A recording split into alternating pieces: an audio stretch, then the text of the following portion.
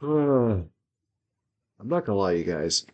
This is the second show where I've seen a few of these matches where they probably could have done on Impact. And funny enough, there was one match that did kind of go on Impact because, giving you guys a little background here, the show is in Greenville, South Carolina. And one of the matches was so brutal that they couldn't do it in Greenville. They had to do it at the Impact Zone, and that was the Barbed Wire Massacre match. But I will talk about that in this review. It's the Against All Odds 2008 review here, you guys. Welcome to Brace for Impact. I am Nate the Effing Great, the Impact player of Wrestle Addict Radio. Definitely check out not only myself, but also my cohorts at the Kings of the Rings, WrestleMania, and Young Lions Perspective every single week here on Wrestle Addict Radio, where you can check out all of our great shows that we have on so many different podcasting formats. Check out our merch, but also get the chance to check us out every week because we have new episodes to upload every week. And we get some special content if you guys join us. Be a part of the Cure for the Common Wrestling podcast. So much, you guys, including the Enter the Throne, I believe it is, but with King Ricky. Really great talk show where he talks about certain topics in wrestling. Definitely check that out. And I can't say enough about everybody here. I know I'm kind of going on a bit of a tangent here, but at the same time, I don't care. It's my show. I'll do whatever I want. I appreciate everybody on WrestleAddict Radio, and I appreciate all the fans that we have here for WrestleAddict Radio because you guys definitely make this a lot more fun, and we want to make this more fun for you and more enjoyable for you. That's especially what I'm going to try and do with this show here, because Against All Odds 2008 was a bit of a trial show to walk through. Not to mention the fact that you have certain matches on here that should have been higher in intensity level, but it just kind of went bleh. So, honestly, I'm going to stop talking about that. I'm going to start talking about the show itself. Against All Odds took place on February 10th, 2008. Like I said, at Greenville, South Carolina, with a pay-per-view buy rate of 30,000. So, definitely a little more than what it was for the last show, Final Resolution, which only got 20. And the attendance was 3,500 people in attendance. So they had a really good turnout for this show. And the next two shows, I'm actually looking at them now, and yeah, they're having some pretty good turnouts for some of these shows. I mean, smaller crowds, but still, if you can get that many people in an arena, you're doing something right. So we opened the show with a I said Navy opening, but it's more like a Marine opening and a singing of the national anthem. Reason why they did this is because the first matchup is going to be for the World Tag Team titles, as BG James and his father, Bullet Bob Armstrong, are going to challenge AJ Styles and Tomko for the tag team titles. The opening package here, guys, was nothing too spectacular, so I'm just kind of gloss over that. This is BG James utilizing his Feast or Fired opportunity that he won at Turning Point. So he called his shot. He said, I'm challenging for the tag team titles. Originally think it was going to be Kip James challenging with him, but he said that he wants the toughest, meanest man, but he also wants to live a dream, which was be a tag team champion with somebody who inspired him, that being Bullet Bob Armstrong. One fact that I actually forgot about was that both Bullet Bob and BG James served in the Navy, and they actually served on the same spot here. I'm trying to remember the name of the base, but I forgot to write that down. But it was like a 30-year gap between the two of them. Bullet Bob served during his time, and then 30 years later, BG James served in that same camp. I thought that was actually a really cool thing to bring up. It adds a little bit more emotion into this matchup. As far as the matchup goes, you guys, this was nothing too spectacular. We got some comedy spots with Bullet Bob just beating the bejesus out of AJ. Tomko kind of comes in. He's the big man, just going like, oh, yeah. The match ends with after BG does his little, dance and pump handle. We get some near falls, but AJ Styles comes in with a springboard missile dropkick to the leg of BG. It seemed like he got injured. They hit the tornado plex on BG, and the match is over. Despite the fact that it ended very quick and abrupt, it was still a fun matchup, and I think the story was still pretty good. It's just the match itself was nothing too spectacular, but not quite a stinker of the match, honestly. I think they did what they could. It was short and sweet. Uh, Bullet Bob is obviously not in his prime, so it was one of those things where I think that they made the right call with this. So I gave this one a C. Nothing too spectacular, but enough for it to be like, okay, they did their deal, they had their time, we can kind of move on from that. Oh, God, we're already on this shit. So we go backstage with Karen Angle and Kurt Angle. Karen is literally just yelling at Kurt, being like, never pay attention to me. You never want to do the things I want to do. You never want to do this. And Kurt only cares about the title. So it's kind of one of those things where it's like, huh, I can only imagine why this marriage does not work. And honestly, the fact that it plays out so much in this show, I shit you not, guys. It literally reaches a point where we see them, jokingly go about being divorced to them slowly kind of losing every single bit of their marriage and the thing. It's just so weird. It's so mind-boggling. I hate it. I absolutely hate it. Up next, we have a knockouts matchup in which we have Tracy Brooks versus Peyton Banks. Tracy Brooks was quote unquote fired by Robert Roode to not be a part of Roode Industries, and then the stalker that Roode has had basically stalking him. Basically, it's just this girl in the crowd who has signs be like, I'll be your next intern, I'll do this, and blah, blah, blah, blah. She comes out of nowhere, attacks Tracy Brooks, and Roode is saying, let me introduce you to your replacement, and that is Peyton Banks. So basically, this is a grudge match between the two of them, stalker versus former employee. How well does it go? Well, Tracy does a corner spear and she does some attacks on there. We get some kind of sluggish brawling between the two of them. It just looks a little bit eh. We get a backstabber by Peyton Banks. Honestly, I was not expecting that. It was a really good backstabber, and I was like, oh wow, she's got moves. That's cool. Um, After that, she goes for a corner attack, but Tracy moves out of the way. She rolls up Peyton Banks for the win. Tracy wins. They get a little bit of brawl between the two of them afterwards until the referees kind of pull apart. That's it. It's over. I gave this one a D. This was not one of the better matches on the show. This was one where I was kind of like, ugh. Just, I don't know if it's a situation where they just didn't have the right chemistry or if it was a situation where maybe Peyton was just being put in the ring too quickly.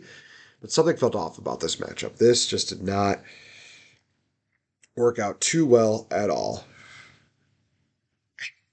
So we go backstage, and Petey Williams and Scott Steiner are backstage, where Petey Williams, he is now not the Canadian Destroyer anymore.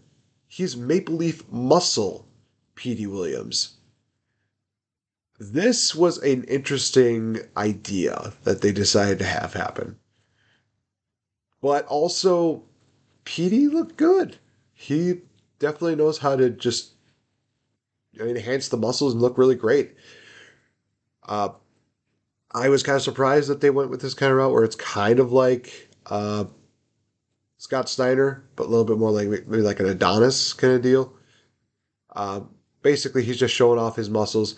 I love how Petey Williams is literally just saying like he's done more muscle man stuff than Scott Steiner has done. But Scott Steiner kind of retorts by saying like, "Well, you may have done all those muscle things, but I've wrestled all over the world. I've done more than you can. You have a character to do. I'm gonna whoop your ass tonight." I don't know if I'm getting my Scott Steiner confused with my Taz because I feel like I did. But it transitions into the next matchup, which is Scott Steiner versus Petey Williams, Maple Leaf Muscle Petey Williams, in a case versus case winner takes all matchup.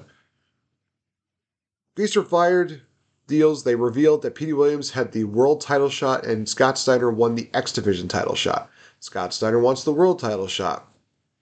So he's basically been stealing Petey's briefcase, and basically he wants that. Petey Williams would love to just keep that, maybe even have an X Division title shot to boot.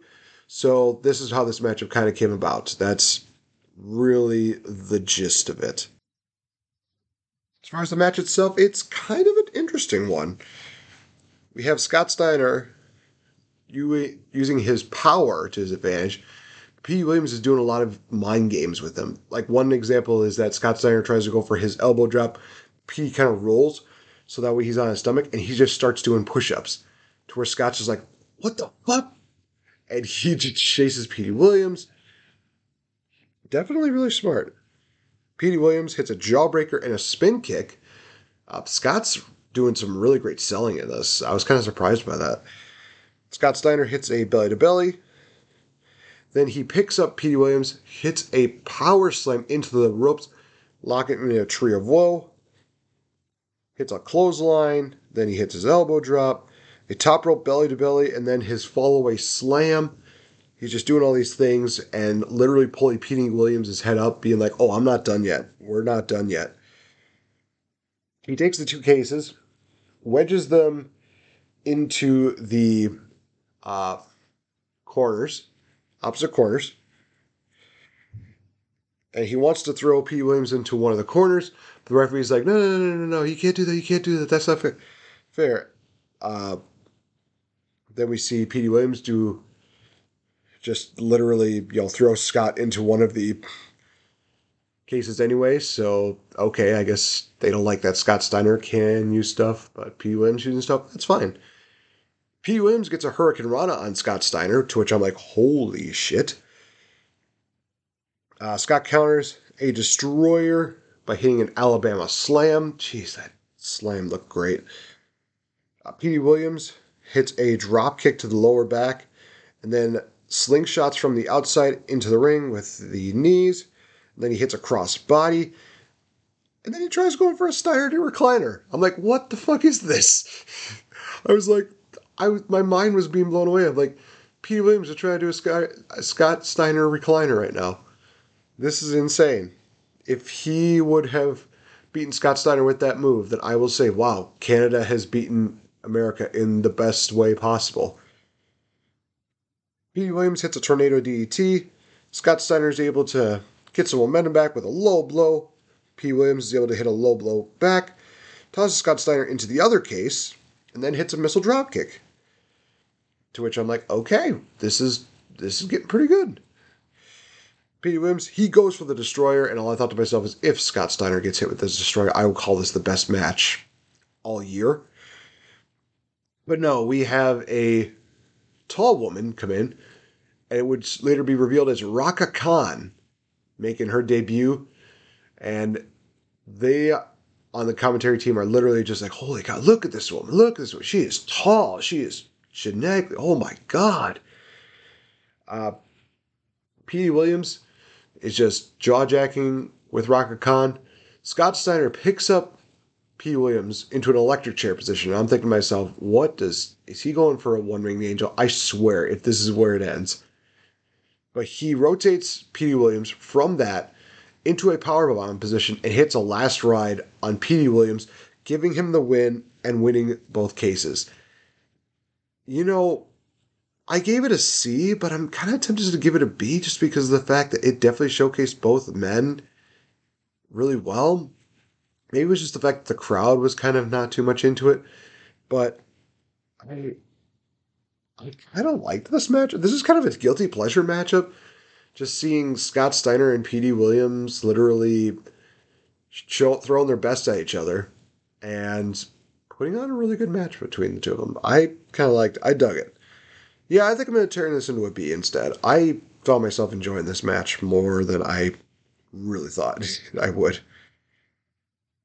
So backstage, we have Kurt. He is freaking out because Karen, Karen left the dressing room. He could be focusing on the world title matchup, but no, my wife, no, Karen's stressing out. I can't let this happen, blah, blah, blah, blah. And then we have JB. JB, Jeremy Borash, is giving out advice when it comes to women. The guy who literally has been kind of drooling over Karen for the longest time. And, yeah, he's the one that's giving advice. Okay.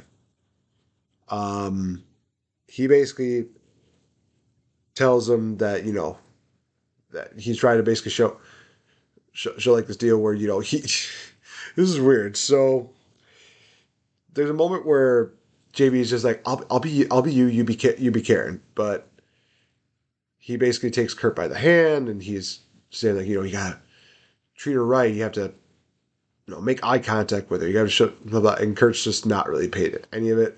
So JB's like, okay, let's try this. What's happening? What's on Thursday? And Kurt's like, well, Impact's on Thursday. And JB's like, no, what is on Thursday? And Kurt's like, it's the 14th of February. It's like, what is on Thursday? What happens on the 14th of February? Practically just force feeding it to Kurt Angle, and Kurt's just like, Valentine's Day. Okay. And JB kind of says, like, well, I mean, it's kind of like, time of love and stuff like that. Why not do something special for her? Why not have, do like a vow renewal? And Kurt's like, that's a great idea. That's an amazing idea. That'll help.